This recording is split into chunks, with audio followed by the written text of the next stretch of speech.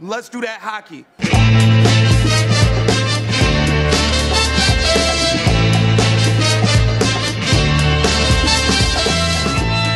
All right, you're listening to the Dobber Prospects Radio Podcast. This will be episode 84, I think now. I just did one with Joki Nevalainen on the top European free agents coming over to the NHL and some 2020 European NHL draft prospects. I hope you enjoyed that.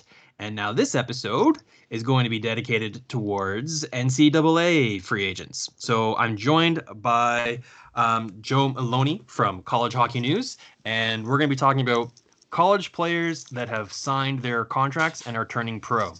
So we're going to break this down into two categories: the previously undrafted, unaffiliated free agent signings, which this year sounds like it might be a bit on the weaker side, Joe tells me. And then we're also going to talk about some NHL drafted prospects that have been percolating in college and have now signed their contracts. And there's a couple pretty prominent names on that list to talk about. So welcome to the podcast, Joe. Thanks so much for coming on. Yeah, of course. Anything to talk about hockey these days is certainly a welcome distraction. It's hard to find good hockey conversations right now because there is nothing happening. I know. But, you know, we do what we can. So first of all, Joe, your Twitter handle is at Joe Meloni, and you're a senior writer for College Hockey News. Yes, I've been at CHN for about a decade now. I would have just been returning from the Frozen Four, number 12, had it happened. In Detroit. Yes. Right, so it's going to be hard-pressed to find someone a little bit more qualified than you to talk about these players. Mm-hmm. So thanks for coming on. Yeah, of course. Thanks for having me. All right, well, we got a long list. In my show preparation, I came up with about 40 names of players that fit into both categories that have already signed the contract. And, of course, there'll be a few more to come out after we record this. But we'll work with what we know. And we're going to have to trim some fat. So if there's a player that you're hoping we are going to talk about and didn't, sorry, but reach us out on Twitter and ask us our opinions on them there at Joe Meloni, at Farling, or at DPR_show for the podcast. Yes. So, Joe, let's start with the free agent signings. So these are players who do not have their NHL rights owned anywhere and played out their college career without an NHL affiliation. And now they have signed, which makes them ineligible to play for college, even if they haven't aged out. And so they're returning pro. So these are players who probably have a little bit of a limited upside. And they're the type of players that I target in my fantasy draft once I get past maybe midway in the second round. So my fantasy draft is pretty much consisting entirely of NHL entry draft prospects and European and college players who have previously not had their NHL rights owned and therefore were ineligible to be owned in my fantasy league. So these players are guys who you might not want to have too much high expectation on, but what I really like about them is they're already in their early to mid 20s, right? Right. And they've played 4 years of development in college, which is a high level hockey. It's a little bit older than junior. And the wait time on them should be very, very short. I mean, like, I'm talking one season, and you should find out if this player has NHL fantasy upside or not. Even if they're not in the NHL, you can tell by what they do at the AHL. If they fit right in and they're scoring and producing and playing big minutes in the AHL at 22 to 24 years old, then there's a chance, and you can hold on to them. But if they struggle to produce at the AHL level, then you don't need to wait any longer. You can cut bait right away, as opposed to the entry draft players who you got to sit on for 5 years. All right, so I'm not sure who the biggest and most impactful name player is going to be this year, but I would suggest that it would probably be one of either Mark McCallis or Connor McKay. Is there another name in there that should be considered as one of the potential top players? I think for the free agent class this year, as we discussed, it was a relatively weak class in terms of guys who are going to jump right in. I do think Drew O'Connor, who's a 2-year player at Dartmouth, he left after his sophomore year. He had a big season this year, moving from wing to center. For, kind of a mediocre Dartmouth team, I'd say they were kind of right in the middle in terms of the 60 teams that play Division I men's hockey. Scored a lot of goals, big body. And he's a player who, the Pens jumped right on, and that leads me to believe that they were relatively hot on him. He's a player who had a good freshman year and then became an All-American this season at Dartmouth. Just scored a lot of goals for a team that doesn't generate a lot of offense. He was really the only reason that they were, even considered, a top 15, 20 team at any point in the season. As I said, he has experience playing either forward or center, and the Penguins have demonstrated an ability to kind of, get the best out of players who a lot of people had given up on. I mean, you look at their roster right now, whether it's whether you look at the middle six or the bottom six of their forward groups, it's, they're loaded with college players that either the team that drafted them gave up on, or players who they kind of plucked out of nowhere. When you talk about roster Gensel, players like that, and Drew O'Connor is a player who has a lot of talent, a lot of skill, and I wouldn't be surprised to see the Penguins get the best out of him pretty quickly. Okay, that's very interesting. So I have zero file on this player. I've never seen him play, and quite frankly, I've never heard of him. But he's 21. He's 6'3", so he's got some pretty good size. He's a little bit old, but not on the older side. 21 is a very good prospect age. He only played 2 seasons in the NCAA, though, posting 26 and 33 points in just over 30 games each season. So, the production is there. Now, you're way more familiar with college than I am, but I understand that there are the different leagues throughout the NCAA system, and the quality of competition can vary from league to league. And the leagues are like, what, 10 teams or something like that? But anywhere from 7 to 12, Right. Okay, so which league is Dartmouth College affiliated in, and what kind of tier would you say that is? Yeah, so Dartmouth plays in the ECAC. All the Ivy League teams play in the ECAC. Schools like, obviously, Harvard, Cornell are kind of your high-level Ivy League programs. But then beyond that, Quinnipiac has produced some NHLers. Union College, where Shane Gostisbehere came from, come out of that league as well. It is certainly not routinely as good as, say, the NCHC, where your North Dakotas and your Minnesota Duluths play, or even Hockey East. Which you have Boston University, Boston College, both UMass and UMass Lowell. So it is, I'd say, a step down from there, but the high-end teams in the ECAC are as good as any teams anywhere. The step down comes more from the bottom half of the league. A bad ECAC team is, usually one of the worst teams in the country in that kind of particular regard. But with Drew O'Connor, the big thing for me watching him play, and you see this a lot with bigger players, is he learned kind of how to use his body, and he's a player who I think when he was very young was probably able to just use that size and kind of move through players. He got a little bit older, and he kind of grew into himself, and he learned that, having a good shot is just as good as, getting to the net is good, but being able to mix your size with your skill is really what's going to separate you from from the rest of the players, because there are plenty of good players with good shots. There are plenty of players that are big. There aren't that many who can do both quite as well as he can. Right. Okay, so most of the players that are on this list that are free agent signees, they're either late bloomers or depth players. They weren't drafted for a reason. Their upside is limited, but they might make it as a depth player in your organization, either in a bottom pairing role in the NHL or as a quality AHL player that provide competition for your more promising prospects, or they're just flat out a long shot.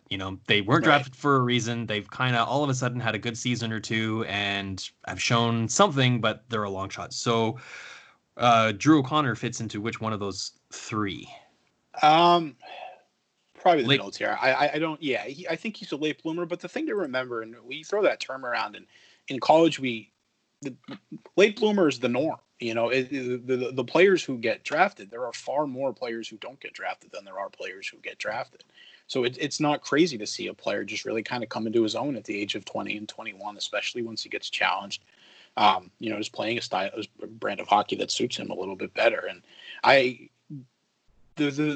some of the other players on this list are other guys who are similarly late bloomers. But for me, if it's a player like Mark Michaelis, for example, not to get too far ahead of where we're heading in the conversation, but Mark Michaelis is a player who, he's 25, or he will be 25, in the middle of July. That to me is a red flag, really, for anybody who's putting together a fantasy roster or even an NHL roster. I was surprised to see him such a hot commodity given his advanced age. For Drew O'Connor to be putting up numbers in a league that I would say is better than the league that Mark Michaelis played in the WCHA.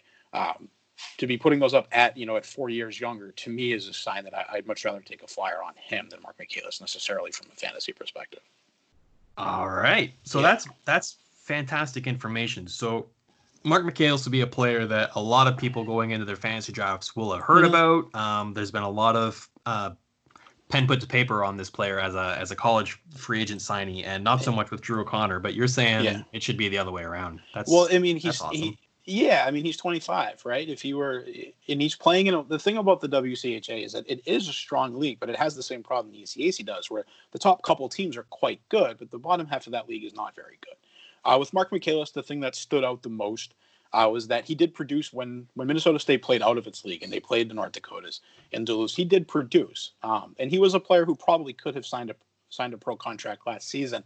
A lot of the older Minnesota State players opted to return for their junior and senior seasons, frankly, just because they wanted to win together. They had, for the previous few seasons, they had kind of a disappointing run in the NCAA tournament, and they wanted a chance to win a championship together. And they were one of the teams that people were kind of teams that people felt the worst for with the cancellations, because they looked like they had a real shot to win a national championship. All right.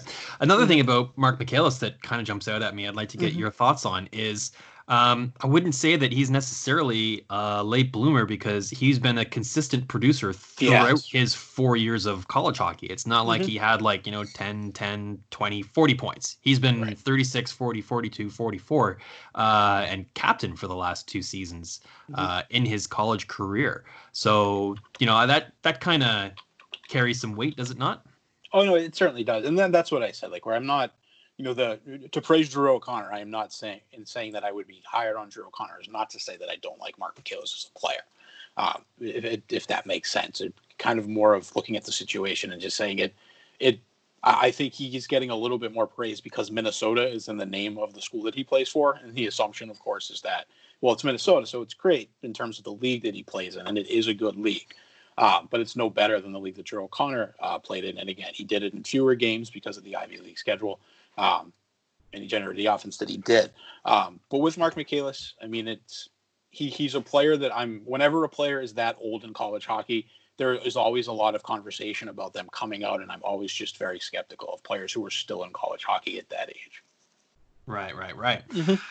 Okay. Well, hey, I don't want to criticize him for completing his education and getting his college degree. So let's give him the benefit of the doubt and say that's the reason why he hasn't signed. I know it was a big reason. Even Connor Mackey, who we're going to talk about, he was a player who had teams after him last year, and him and his boys, they wanted a chance to prove it.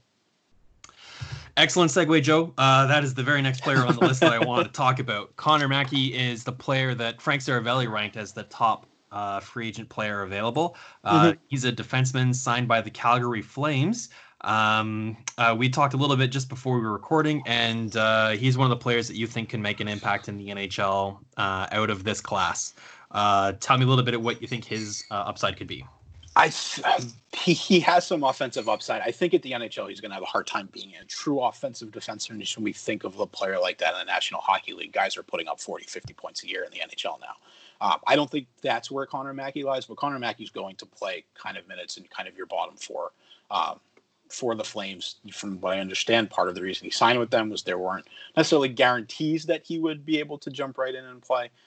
But he'd get the benefit of the doubt. He would get an opportunity to compete for NHL minutes. He does everything pretty well. He generated offense at Minnesota State. He didn't need to be as involved offensively just because of how good that team was and their overall depth. So I think his offensive numbers aren't even being pretty good. Could have been even better if they needed to be, if that makes sense. But he does everything very well for a college player. Moving up to the next level, I think his defensive instincts, defensive ability will get him in the lineup immediately. And I think over time you'll start to, once his brain catches up to the speed of the game, I think you'll see the offense come, but not to the degree that he's going to be running a power play, running a first power play anyway at the NHL level. Well, in order to determine if he could do that or not, you have to Mhm. look at what are the other options that the Flames have on the roster, and then we Right. can extend this exercise to does he make the team or not. So under contract for next season on defense, they've got Giordano and Hannafin. So Mhm. there's two options that are ahead of him on the depth chart. Rasmus Anderson is also under contract. TJ Brody's not, and he's been a hot member of trade rumors. He's an unrestricted free agent, so it's probably safe to say that Brody won't be back. Right. Um, Other unrestricted free agents that they have, Hamonic, Forbert, and Gustafson. All four of those players might not return. Oliver Shillington is a restricted free agent, and Rasmus Anderson has a really nice contract going forward. So, there's potential for a roster spot to open up there. Now, we're recording this on April 13th. There's a lot of time between now and whenever the NHL season is able to start again, and who knows Mhm. what could happen in there. Right. He does have some other competition coming from the minors as well. Colton Right. Poolman is a player that signed as a free agent, but Mhm. between the two of them, Connor Mackey seems to be the head and shoulders above from Yeah. what I've read. Yeah. I mean, he was hotter because he's an underclassman, and because he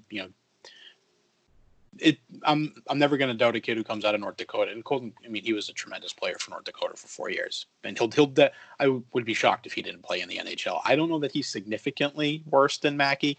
I do think Connor Mackey is. I mean, Connor Mackey was a player who teams wanted to draft, and he was draft eligible, and they eventually just kind of decided on other folks. But I would definitely keep an eye on Pullman as well. Not necessarily going after him immediately, but I wouldn't be surprised to see him get minutes at some point in the NHL. I mean, North Dakota players are, you don't get to North Dakota by being a bad player, Fair enough.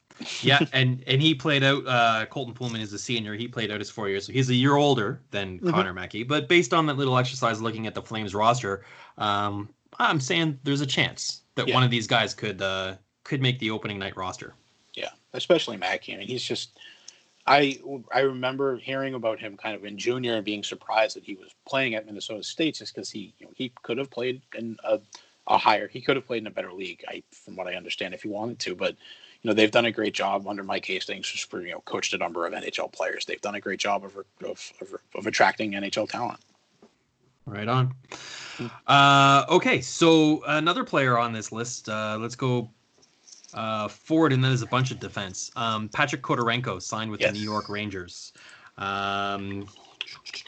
He signed out of Michigan State as a senior, so he's 21, but he played his 4 full years of college. Tell me a little bit about his style and his offensive upside. Yeah, I mean, he was a player who came in. I want to say he was a little underage. I think he was either a late year or he accelerated, because to be 21 only, and already finished with 4 years of college hockey, obviously suggests that you were a bit different. But he scored a lot of goals pretty quickly on not very good Michigan State team. Michigan State's been one of the more disappointing programs really for the last 7-8 years, and he was someone who came right in and generated offense, good shot, good offensive instincts. When I was watching him play early on, I was surprised he wasn't a drafted player, because he demonstrated that kind of offensive ability really from the start. The numbers didn't jump off the page at the beginning. I want to say he had 18 or 19 points as a freshman. That's correct. Yeah, but it wasn't necessarily like I mentioned. Michigan State at that point was not a very good team. But him playing next to Taro Hirose, who's obviously spent some time with the Red Wings now. I mean, the line that they had with those two and Lewandowski, who's Mitchell Lewandowski, another highly regarded player at Michigan State. They were one of the best lines in college hockey on a bad team, and Kodorenko's just ability to kind of work with Hirose had a lot to do with that. All right. Yeah, he's a point-a-game player for 3 of his 4 seasons. He was assistant captain in his final year, and he was one of the first players signed, and he's even played a pro game. He was able to squeeze in an AHL game before the shutdown. Yes. You see him playing in the AHL for the next season? Yeah, I definitely think there is an NHL player in there somewhere, and I think a season in the AHL would certainly help him. I'm not sure what I know the Rangers have they have some high-end forward prospects, but I know Dave Quinn as well, and I know that Dave Quinn loves young players, and he certainly will give him a chance. I'm sure Dave Quinn and the Rangers staff had conversations with Dan Cole, the head coach out of Michigan State. So he'll certainly get a look. And I think after a year in the AHL, we might see an NHL player in there. I mean, he had success really from the start at Michigan State, so I didn't see why he wouldn't be able to, make some noise at the AHL and eventually NHL level. Right. And hey, he's, like you said, he's still 21. So even if one season turns into 2 or 3, I mean, there's still plenty of tread left on the tire on his career. Right. So it could be a longer term project, but you're saying there's some good upside on that file. Yeah, I mean, he just keeps getting better, and I'm sure when he came in, the biggest issue with him was defensive, and he got better at it. Michigan State as a team got much better defensively this year. They still gave up far too many shots, in my opinion. Their goaltender had a very good season, but I noticed when I watched them that the grade A's were lower, and players like Kodorenko just growing up had a lot to do with that. Right. Okay. So one more forward that I want to talk about before we plow through the defensive free agents is UMass Mitchell Chaffee, 22-year-old right wing, 6', 207. Yeah. Maybe regressed a little bit this year. Just played less games. Yeah, he was hurt. So he missed basically from the middle of January until their last game of the regular season. He was hurt. And that really kind of set him back. UMass as a team, they were a very good college hockey team this year. But when you take Cale Makar and Mario Ferraro, 2 guys who played in the NHL right away, when you take them out of the lineup, the team's going to change a bit. So Mitchell Chaffee, he saw some of his numbers go down, and a lot of that was his power play production. His even strength production was just as good as last year. His power play production suffered a lot without Cale Makar. Right on. And so he's a 22-year-old. And he signed with the Minnesota Wild. A little bit more opportunity, I would say, in the Wild's organization. Their prospect pool isn't quite as flush as some of the other teams. They do have a number of players under contract, though. So, I mean, this is someone who I would anticipate is going to have a little bit of AHL development time. Yeah, he'll need it. I mean, he needed development time when he got to UMass, but you saw a player that could generate offense, had an NHL shot, just really needed to work on some other parts of the game. His conditioning was an issue when he first got to UMass. That's not a problem anymore. His skating was probably his biggest weakness, and he'll never be an elite skater at the NHL level, but he's gotten so much better at it. I mean, I'm pretty close with the coaching staff at UMass. He got through it just by working. He did everything he could to become a better skater while he was at Amherst, and he took advantage of it, especially UMass plays on a bigger ice sheet, and he learned to take advantage of it. And I don't love the big ice sheet, but I think for a lot of kids who need work on their skating, it helps them a little bit, just work on that. And the thing that I love about him from an NHL perspective is that he does the things that will get you into a lineup if you can't score a ton of goals. He killed penalties from day one at UMass. He's a very good defensive player. He's willing to block shots, and he plays bigger than his size would indicate. I want to say he's listed at like 6 feet 200, something like that. He plays he plays much bigger than that. He's a big hitter, not a dirty player. When I say that, he's a player who will. I feel like coaches will love him, and he will get an opportunity to prove himself in the bottom half of that Wild lineup, and become a guy who they want to have in the lineup after. But with all that said, he's going to need some time in Iowa to figure it out. That's something that I look for when I use the term scouting loosely, when I'm scouting for fantasy hockey is right. Do they do exactly what you just said there? Things that the coaches love and that allows them to be played in a variety of situations, because you can look at 2 players and one player can have more skill and offensive upside, but not get the same kind of ice time as player B, who's got B-level skill, and they can produce the same level, because even while he's got limited skills and offensive upside, he just gets more minutes, or he plays higher on the lineup than he should, and he's playing with players like Zach Hyman. He's doing the dirty work and retrieving the puck, comparison. Yeah, and just picking up points by osmosis and being on the line. Another thing that you mentioned that I want to ask you about, that's a bit of a sidetrack tangent.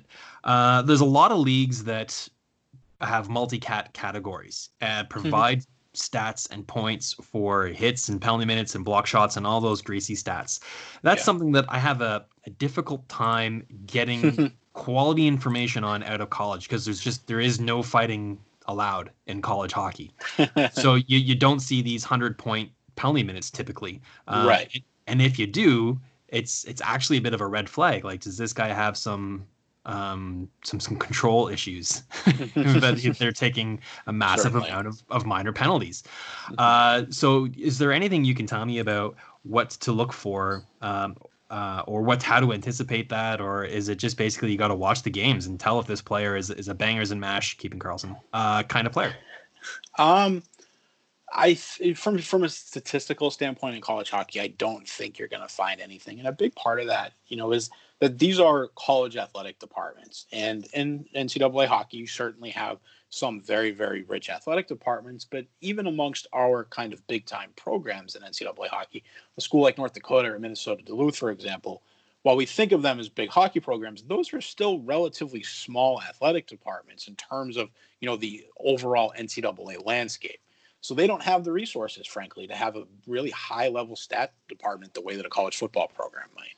Your Michigans and Wisconsins of the world, they have football programs that generate a lot of revenue and allow them to track statistics publicly in a way that makes more sense. For most athletic departments, you're looking at, the sports information director and a couple interns, more often than not, who are students, who might not necessarily be the best gauges of other kinds of stats. So keeping them focused on shots on goal and things like that is what makes the most sense. Overall, I think the biggest thing is just to watch games and ask people, and you'll get an idea of it. And the other part of it is certain programs, a program like UMass, they're going to have some high skilled players, but for the most part, if you're succeeding at UMass, you're succeeding by working. They can't go out and, them having Cale Makar on their roster was not the norm. You know what I mean? He was, very much an outlier for them. So a lot of time the program will tell you players who come from Duluth are going to be players like that. If you look at, someone like Carson Coleman, who's gotten a lot of time at the NHL level, who's not necessarily a high school player, well, it's because he does everything that coaches love, as we were talking about in our last segment. Right. Interesting. You're putting a lot of the blur into focus for me when it comes to understanding college hockey prospects. Yeah. All right. So let's switch up positions and talk about defensemen. I got 3 more defensemen on my list that we want to talk about that are free agent signees. San Jose Sharks, Boston Bruins, and Florida Panthers signed Brinson Pasternak, Jack Ashan, and Alec Rohauser. Let's start with Pasternak first. He's coming out of Arizona State, which is a fun story all on its own. And he's that's right? Arizona State for him. Yep. Yeah. Hey, good for me. So he signed with the Sharks. Let's talk a little about him. Arizona State, off the radar for sure. But there's a couple of really good stories coming out of there, and he's certainly one of them. So offensive defenseman. Yeah, and his offensive ability is certainly there, but he is just a very good player overall.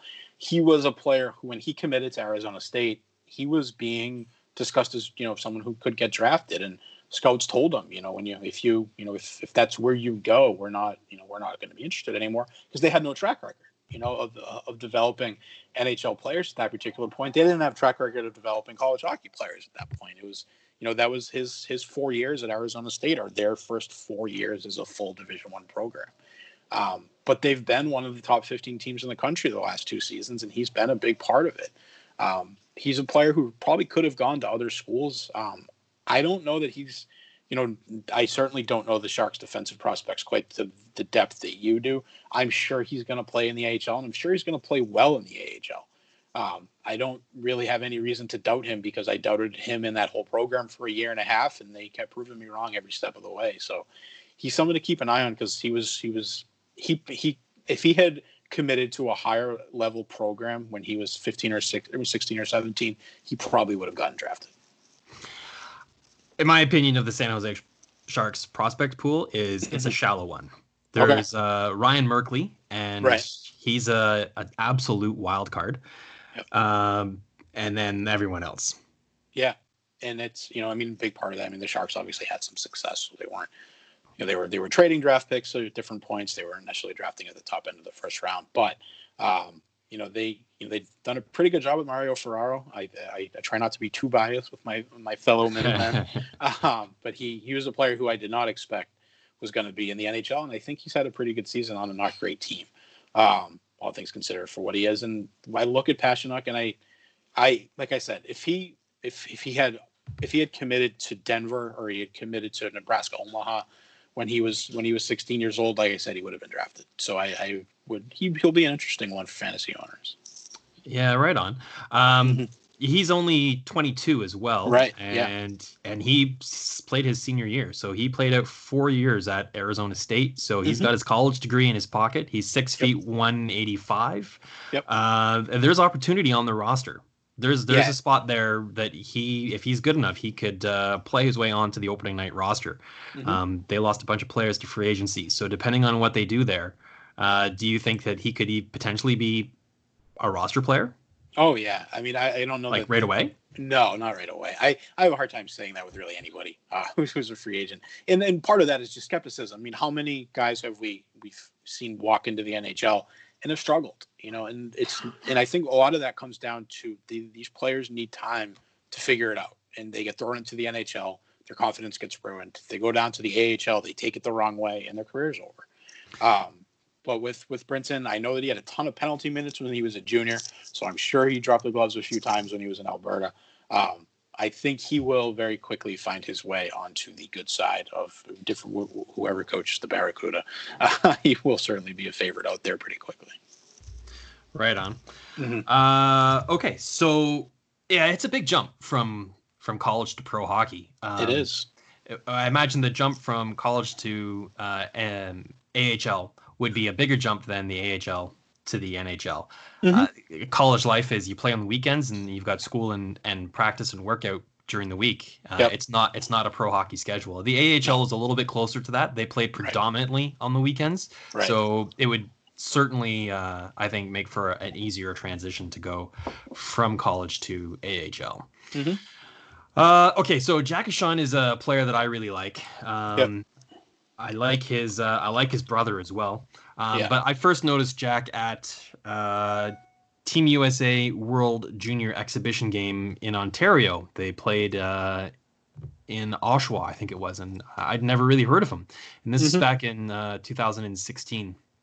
And I really liked what I saw, and I wasn't surprised when he made the team. A little bit disappointed. His ice time was limited. He only put up 1 point in the tournament, and he was, for the most part, pretty invisible. And that's the most I've got to see him play. I managed to catch a couple games on TV, and when I do see him play, he reminds me of why I like him so much. Even though he's only 5'8", I like how he plays a pretty strong physical game. And he's got a decent amount of points and penalty minutes in his 4 years in college. And the Boston Bruins have signed him up, and then seeing a little bit of comparison between him and as a poor man, Torrey Krug. So let's just speak to me about that. Do you think he's got NHL upside? I do. I don't know. The easy assumption is Torrey Krug because he's short and he's an offensive defenseman, but Torrey is a much better goal scorer than he will be. I don't know that he's gonna. I mean, Torrey Krug is one of the great college free agent signings really ever. When you kind of look at the last, since 2005, 2006, he's been one of the best. So it's hard to immediately make that comparison. I would compare him more to Matt Grzelcyk than I would to Torrey Krug necessarily, as far as his playing style. And I know that those players are similar, but not quite as similar, Torrey and Matt play a similar game, but I think Torrey plays it at a much higher level. And I think Jack is much more like Matt than I do think he's like Torrey. He skates very well. He's a very good passer. He's learned how to defend because of his size. He's learned how to defend with his feet and defend with his head, right? He defends by being in the right spot. He defends by anticipating. And the Bruins have done a really good job with college free agents overall. Whether it is Torrey Krug, we've seen them have success with players like Noel Acciari, player. I know Sean Corrali was a trade after being drafted by San Jose, but from what I understand, the Bruins were higher on him than San Jose was when that particular trade was made.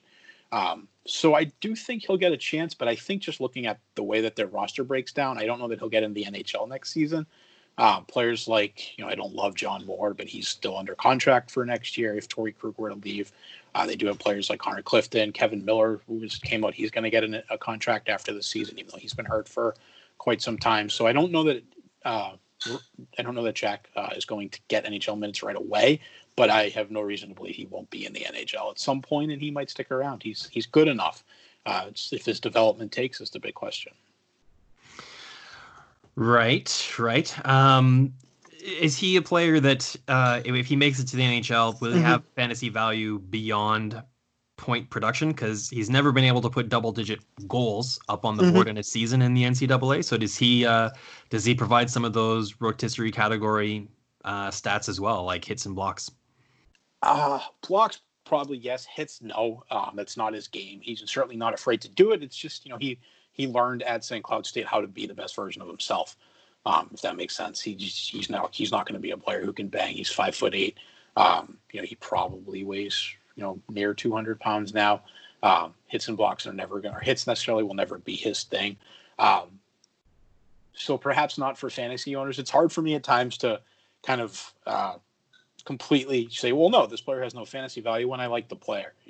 I do like Jack a lot, but until he's able to get on a power play, I don't think he'll have much fantasy value in the NHL. Yeah, fair enough. Okay, one last defenseman that's a free agent, and that is Alec. I think it's Rohauser. Florida Panthers picked him up. He signed as a senior, graduating from Bowling Green State. He was their captain in the final year. He's big, 6'3", 216, 25 years old, so he's a little bit on the older side. Yeah. But he's been pretty consistent with his offensive output throughout his career. Tell me a little bit about Rohauser. He was a horse. I mean, he played big minutes for Bowling Green, really from kind of halfway through his freshman year on, and he did kind of everything for them. And I know that he kind of tested the waters last year, and he didn't really get much interest, after his sophomore season. After his junior season, and I think people saw, a 9-goal, 30-point season as a sophomore, and they were, anticipating that he was going to step right in and, continue that big progression. And it took a step back in his junior season, so 2 years ago. But that really only happened because, as we were talking about with Connor Mackey, he didn't need to do as much. That team was a lot better. They made the NCAA tournament for the first time, I want to say, in like 30 years. In 2018-19, they were a bubble team. This year, he started generating a lot more offense. For me, the red flag in terms of his long-term ability is his age. He's 25 and nobody wanted him after his junior year. But he always generated offense, and he did everything for them. He blocked shots. He played big minutes. You mentioned his size. He's not afraid to hit anybody. He'd be a player I'd be interested to take a flyer on because I think I think Florida will certainly give him a chance. And when people give Alec Rohauser a chance, he usually takes advantage of it, as we saw, in his 4 years at Bowling Green. Right on. Okay, so like I said, I got a long list, and there's going to be players who we can't talk about. Some of the player, I like Penn State. I subscribe to the Big Ten Network, so most of the college hockey I watch is Penn State games, and they got a couple guys, Nate Susi and Brendan Bureau, that I like that have signed. Their goalie as well hasn't signed yet, but I like him too. Cam Lee, Dawson DiPietro. So we're aware of these players, and I want to talk about them, but I don't have Joe all day, so I'm going to move on from college free agent signings to college draft pick signings. And this is where it should really start to get pretty juicy. And the first player I want to talk about is someone who you tipped your hat to me before we got on. And where did I write his name down? John Leonard. There it is. Let's talk a little bit about John Leonard, because I think this is the kind of player that people are going to be listening to this podcast are going to learn about. Yeah, so John was a player. He's from Amherst, Massachusetts. His father was actually a basketball coach of UMass's basketball program. So he wanted to play for UMass since he was a little boy. And there aren't many kids in Western Mass who have that hope and are that good.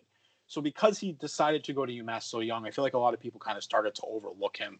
I know he had a chance to play for the National Development Program, and he didn't make it. He struggled a lot in his first year in the USHL. He was a player who I think a lot of people kind of got tired of when he was younger. I know that he had some behavioral problems. I think and by that I don't mean he was out breaking the law, but I think he just had a hard time adjusting to junior hockey.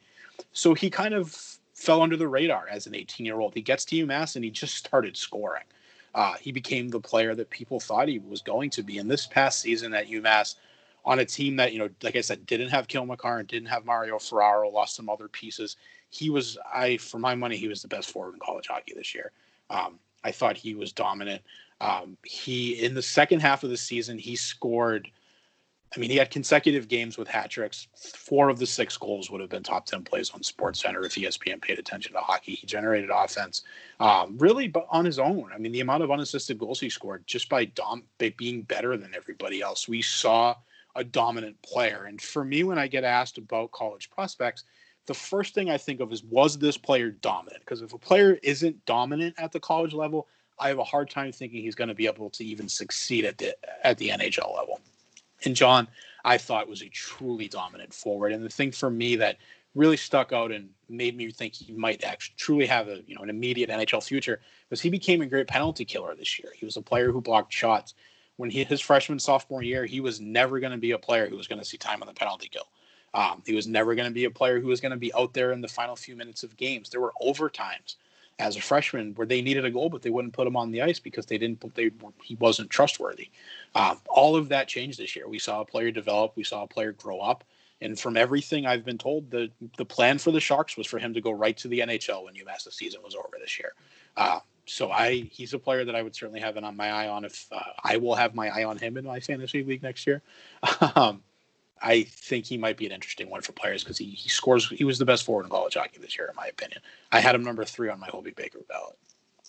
Wow, that's pretty solid, man. I mean, that's great fantasy hockey intel. I mean, this is a great sleeper pick. He was drafted, but a 6th round, 182nd overall, way off the radar. Yeah. And, to your point, I've not really heard of this player, but I look at his stat line, and ever since he's been in college, he has been right around the point a game point, and this season he eclipsed it, 37 and 33.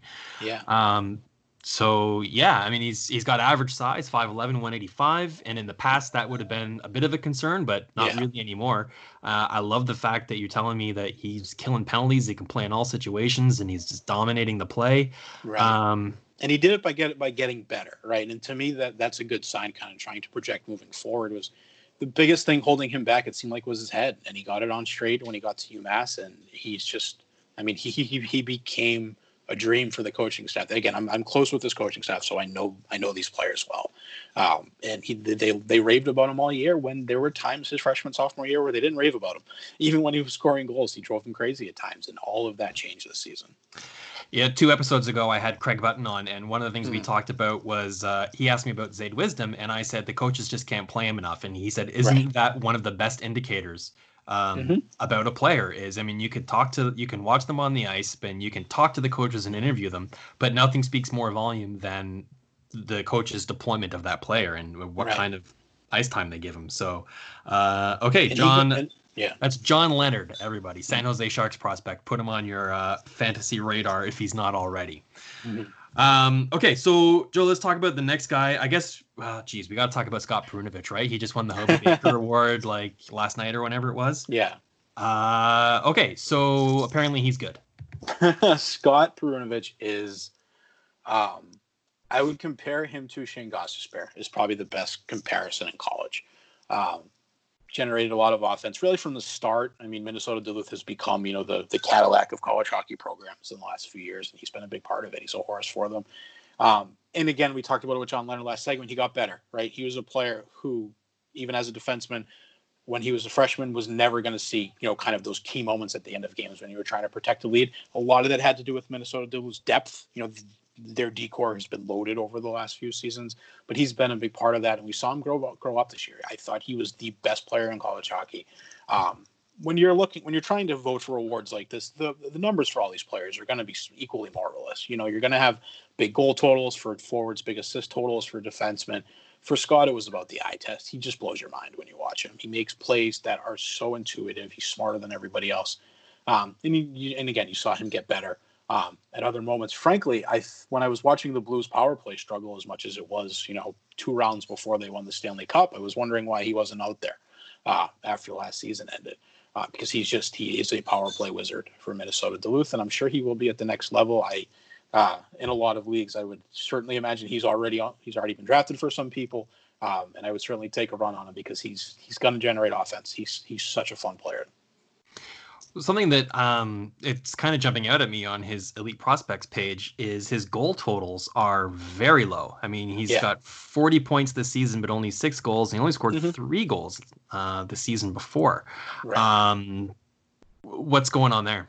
I mean, a lot of it just has to do with the way that that power play runs. You know, they are Minnesota Duluth is a very blue collar team, and he is not.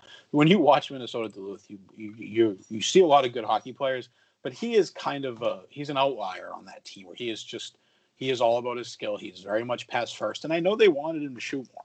Has been kind of a frustration point with him at times. You know, they would like to see him shoot the puck more than he does, but part of it is he's a really good passer, you know, and he took games over without scoring goals. And, you know, that's kind of the difference, I guess, between for just a general way to look at judging college hockey defensemen. The reason a player like Cale Makar last year was so highly regarded was he had the big assist total, but he also had, you know, a huge goal total. It demonstrated the degree to which he dominated college hockey.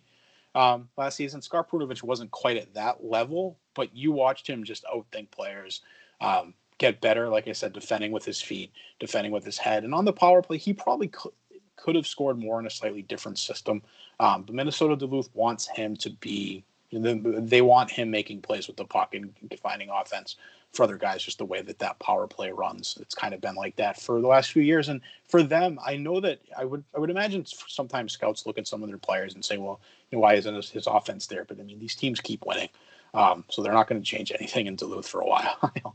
Yeah, right. Okay, so Scott Perunovich, you're saying you're surprised that you didn't see him on the Blues roster in their playoff run last year. It was kind of a joke more than anything because their power right. play was struggling as bad as it was. You know, obviously it ended up working out for them. Yeah, in the end. But their power play through the first couple rounds was quite bad, and I know that Scott was drafted a year late. So it was definitely he was drafted a year late, so I thought they might just sign him after. You know, he won his second national championship. He doesn't have anything else to prove, but you know, one more year in college hockey did some good for him.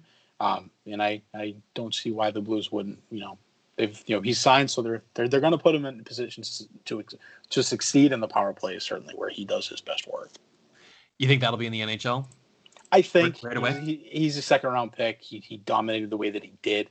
Trying to think of the Blues, the way the way that the Blues play, I suppose, could be a hurdle for him at the beginning. But I think his talent will be such that you can't help but have him out there. Right on. Mm-hmm. Okay, so if basically the bottom line is, if you own Scott Perunovich already, keep him. You're about to get rewarded for your patience. Yes. And if he's available, go out and grab him. Mm-hmm. Okay, so I talked about Penn State a second ago. They've got a couple of players that signed as free agents that I like. The most interesting player there, though, has got to be Evan Barrett. Chicago Blackhawks prospect. Had a breakout season last year where he was a Hobey finalist, I think. He had 43 points in 32 games. A real monster season, the dominating variety, as you would say. Made USA World Junior roster, and then went back for his junior season at Penn State and regressed a little bit. I mean, he still scored a point a game, 34 points, 34 games, so it's not like he went and crapped the bed. But does that have anything to do with... I mean, Penn State got a little bit better this year than they were last year, too. So I find his point production to be really a bit of a head-scratcher. So that's what I was going to say. You mentioned their goalie. When you were talking about them a minute ago, and you would never have mentioned their goalie a year ago. Penn State played up until this season the most aggressive brand of hockey I've ever seen played at a high level.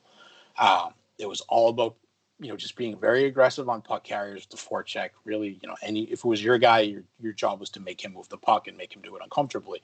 They didn't hit a lot. They never finished their checks as a rule, not because they're scared to do it. It's just as a rule. You don't finish your check. We want you in the play. We want you pressuring puck carriers. And I think in a way, sometimes it made them a little bit worse defensively. They generated a lot of offense, but they struggled badly to defend against teams who could beat that. When you watched their NCAA tournament exits in the previous 2 seasons, it was against teams that were structurally sound, and it didn't bother them that they were getting skated at the way that they were. So Evan Barrett's offense took a step down this year because they, as a team, got a little bit more defensively responsible. They still shoot the lights up. They shoot the puck. As soon as you get into the zone, you are to shoot the puck. That is the way their system works. His shot total went up this year by 10 or 20, something like that, considerably. So he was still shooting the puck, but they became a much better defensive team this year.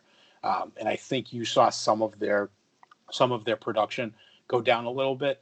I don't know that Chicago's kind of weird right now, right, with their NHL roster in terms of how you're kind of gauging what the bottom of half of it's going to look like. I know Evan Barrett's good enough. I would imagine we'll see him in the AHL for a bit of time, but I'd certainly keep my eye on him. He was one of the best forwards in college hockey his 3 years there. Yeah, he and Dylan Sakura have been some of their top prospects for the last couple of years now. And Sakura has been, he had a prolific college career, and he's been kind of struggling in the transition to the pro level. Yeah.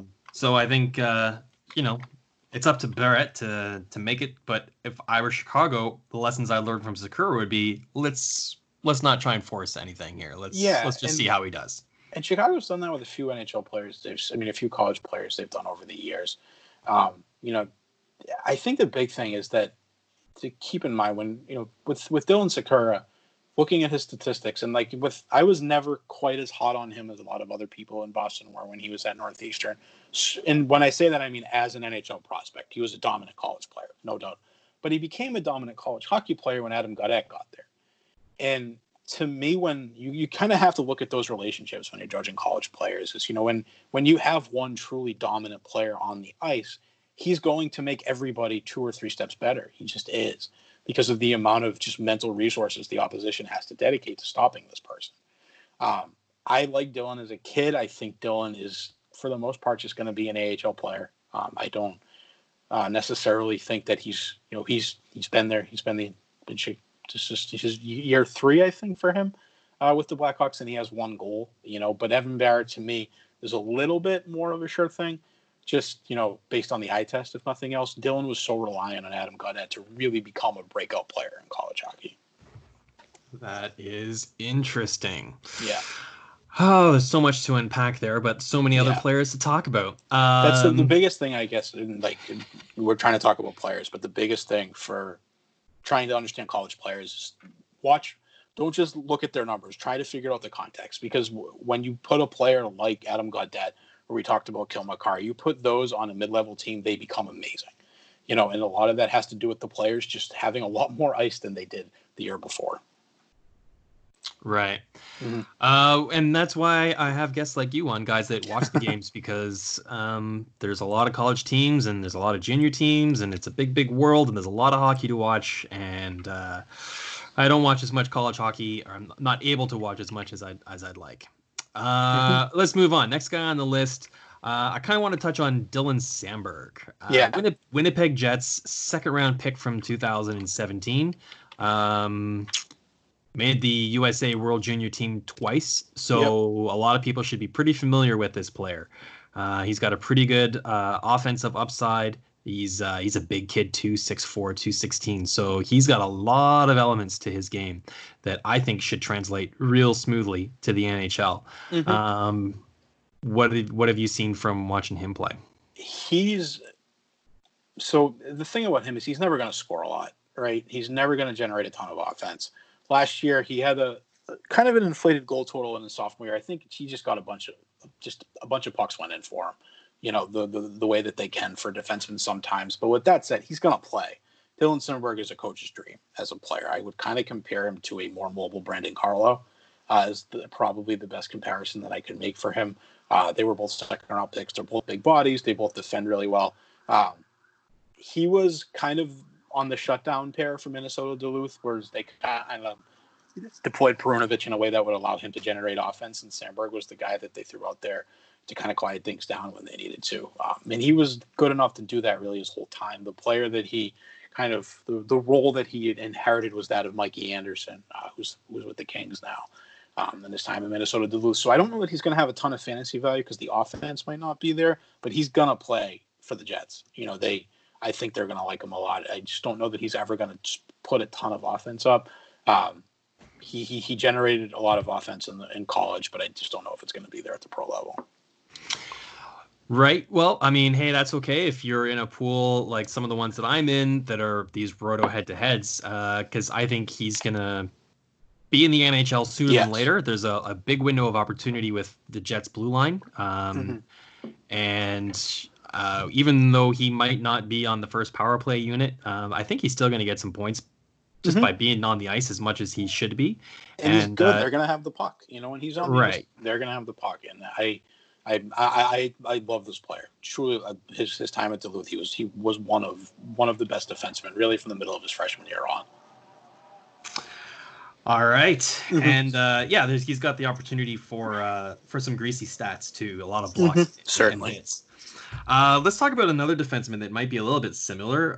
Buffalo Sabres prospect, Big Matthias Samuelsson. I own him in my league, so I'm really curious to think what you think his upside is. If he were 4 inches shorter, he wouldn't have been drafted. And players like that, for me, if his size is the reason everyone loves him, then I'm kind of skeptical. If your best quality is your size, then I don't know that. Then I tend to think you're a little overrated. He's a good hockey player. He put up more offense than I thought he would over his time, but I think of him more as a defense first player. And defense first players to me defense first defensemen usually just means you aren't very mobile. And that to me means you might have a hard time playing in the NHL the way that it works now. I've never been as high on him as other folks were. I think he had a lot of things going for him that made him so highly regarded, whether it was his bloodlines and his size. And, because of that, I become skeptical. And I never saw anything in his time at Western Michigan that told me he was really going to be he told me he was going to be able to be, anything more than kind of a bottom pairing defenseman. And that doesn't mean he doesn't have fantasy value, right? You talked about, hits and blocks and things like that. I think that's where he will have value. I guess I was just never as high on him as some other folks were. I think part of the reason his numbers took off this year is he was playing with Ronnie Attard, the Red Wings draft pick, or the Flyers draft pick, who's one of the best freshman defensemen in the country this year. Joe, I don't really like what you're telling me here.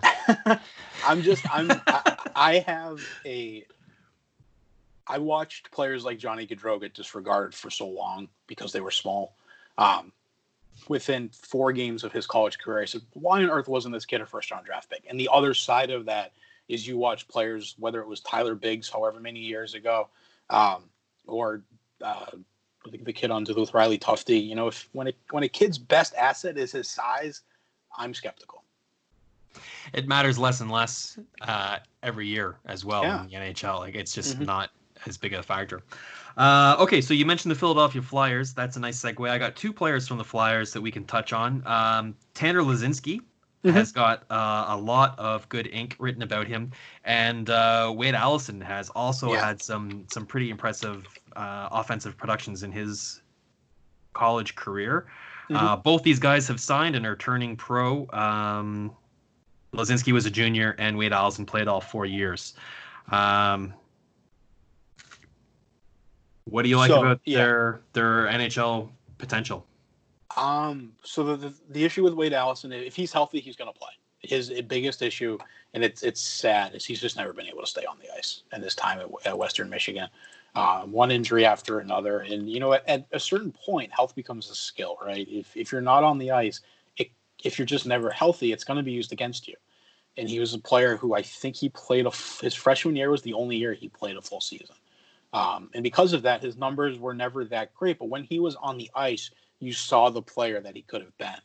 He was one of the best freshmen in the country. In the 2016-17 season, Western Michigan was an NCAA tournament team that year. And then in his sophomore year, he was one of the best players in the country, but he only played 20 games. I know he scored 15 goals. I forget what his assists look like, but he only played 22 games and he had 15 goals. That's a good sign. If he's healthy, he's going to play in the NHL. But for him, he's just never been able to stay healthy. And then Tanner Laczynski was a player who I want to see him at the next level because Ohio State plays a very defensive style of hockey. They play the brand of hockey that allows them to win. I think it kind of suffocates some of the artistry of players like Tanner Laczynski at times. I know he's a bigger kid, but he definitely has some skill. He can move the puck well. So I want to see him play in the AHL for a bit and see his offense come out because I think he did a very good job of playing the system he was instructed to play. And Ohio State was a good team. obviously, in his time there. So it worked out. But I want to see him in the AHL for a bit just to see, kind of what he can do, because I know that there's a lot more offensive upside than he was allowed to reveal at Ohio State. Interesting. So if you had to pick one of the two of them to have a more immediate NHL impact, which one would you lean towards? Allison as a player is ready to play in the NHL. The issue is his health, as I said. So I'd pick him just because the ceiling is so high. With Lazinski, I know health has never really been an issue for him. He had some injury problems as a junior, but nothing that was previously or after that. But I think with Allison, if he's healthy, if Wade Allison, the best version of Wade Allison is an NHL All-Star. But I just don't know if he's ever going to be allowed to reach that because of his injury problems. Yeah, I was at a game in Peterborough watching the 67s, and I was talking to an NHL scout about Travis Konechny. And I was kind of, this is his draft eligible year. So NHL scouts don't like to talk about draft eligible players. And if they do, it's probably misinformation. So I was doing most of the talking and telling him what I liked about him and how impressive I was and citing some examples of things that I've seen him do. And he says, yes, that's all fine and great, but he's so injury prone. And he doesn't have that skill of staying healthy. We've talked about a couple times in this interview. He'll throw himself into traffic and with reckless abandon. So he's not even on our players to draft list. And that makes sense. It's worked out for Travis. That guy was wrong, but at the same time, that was a fair criticism at the time. Yeah. He was blowing shoulders out left, right, and center. Mm-hmm. Okay, Joe, I got to wrap this up. Still got so many players I want to talk about, but you've been really generous with your time and your insight has been fantastic. All right, so I'm going to be selfish. I'm going to ask you about David Cotton. I own him in my fantasy league. He's finally finished his college career. He's signed. Carolina signed his brother, Jason. They had similar point totals playing for different teams. Talk to me a little bit about the Cotton brothers. So David Cotton was a player that I liked from the moment I saw him. It took him a year and a half in college hockey to learn how to be as big as he is playing in college hockey. But as soon as he kind of got comfortable with his body, he learned how to use it as a weapon, and he became one of the best forwards on the country. He was just as good last year as he was this year, but no one talked about him because Boston College wasn't quite as good in 2018-19 as they were this past season. He didn't play with any of the kind of high-level freshmen, so it wasn't like he was necessarily benefiting from them. He was on a line with another senior in Logan Hutsko, I think is a Panthers pick. David Cotton's going to play in the NHL. I don't know that he's going to be an NHL star, but I look at him as someone who's going to play in the NHL, can do everything. He's a really good penalty killer. He's a big forward who's best. We talked about players. If your best skill is your size, I'm skeptical. His best skill is his skating and his shot. He's a great player all around. And the Canes like him a lot, from what I understand. He's going to get a chance to play in the National Hockey League, and I think he'll do very well. His brother Jason is an example of a player who was probably too good to be playing in the league that he was playing in. Atlantic hockey is by far the worst of the 6 conferences in college hockey. It's a lot of small schools. Up until the last couple of years, they had fewer scholarships that they could give out. There are very few players have gone from Atlantic hockey to succeed in the NHL. I think the best example is probably Chris Tanev, who went right from a freshman year at RIT to playing for the Canucks at the time. With Jason Cotton, he was the best player in that league this year, but I don't know how much that is saying. His freshman year, he was at Northeastern, which is in Hockey East, the same league that Boston College plays in, and he transferred because he wasn't getting any time on the ice. So I don't know that he's much more than a sweetener for David Cotton to sign, and a nice flyer, right? Because if he is as good as his brother, which again I don't think he is, then it's worth it. But he's 25, and it took him to be 25 to really have a season that turned scouts' heads. Yeah, thankfully we were able to squeeze in the Beanpot tournament this year, and God bless TSN for broadcasting it. So I was able to watch all the games that they broadcast. So just a couple. But man, David Cotton is the straw stirrer in the drink with Boston College, is he not?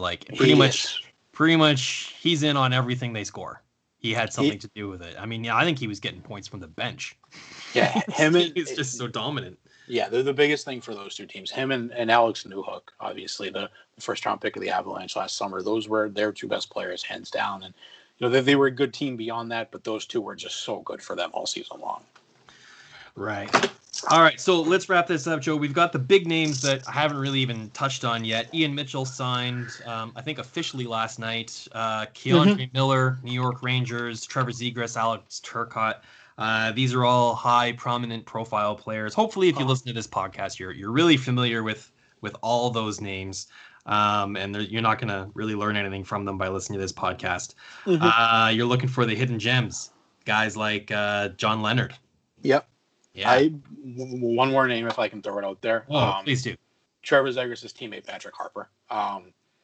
Patrick Harper, no one has ever revealed what happened, but halfway through his sophomore season, he fell ill, and his life was in jeopardy for a little while. He got very, very sick, very, very, very quickly. Missed basically that whole season. Came back for the next year. It took him a little while to come through. He is, he's a coach's dream. He did everything for BU this year. If he was able to play 4 healthy seasons of college hockey, he would have been a Hobey Baker candidate. He was awesome for them. He's creative. He's a little small. I think he's listed at 5'7". I think he's actually a little taller than that. But I adore him. I think the Predators will give him a chance. It might take him a little while in the AHL, but he's certainly a player to keep an eye on. He was every bit as good for BU as Zegras was. Yeah, I liked what I saw from him at the Beanpot too, and I don't watch a lot of college hockey, but I got a Boston Terrier, so BU is my favorite team. So it's easy for me to cheer for him, and therein enters some bias when it comes to fantasy drafting too. But I like hearing positive things about players who are kind of on my watch list. It reassures me that I'm on the right track with these guys. Yeah. Okay, so Ian Mitchell, he just signed last night. Some people on Twitter were really asking me to talk to you about him. So just a final thought on Ian Mitchell. Ian Mitchell's awesome. Ian Mitchell is a player who the second he got to Denver was one of the best defensemen in the country. His numbers this year, because of the way they were using him, he was playing against other teams' best players. Denver has enough scoring outside of him that he could really focus on just making sure that their defensive zone was clean, and he did it. He's going to play for the Blackhawks, and he's going to play right away. High skill for a defenseman. Again, in a different system, he probably would have put up a bit more offense. Denver, like Duluth, is very, very defensive minded.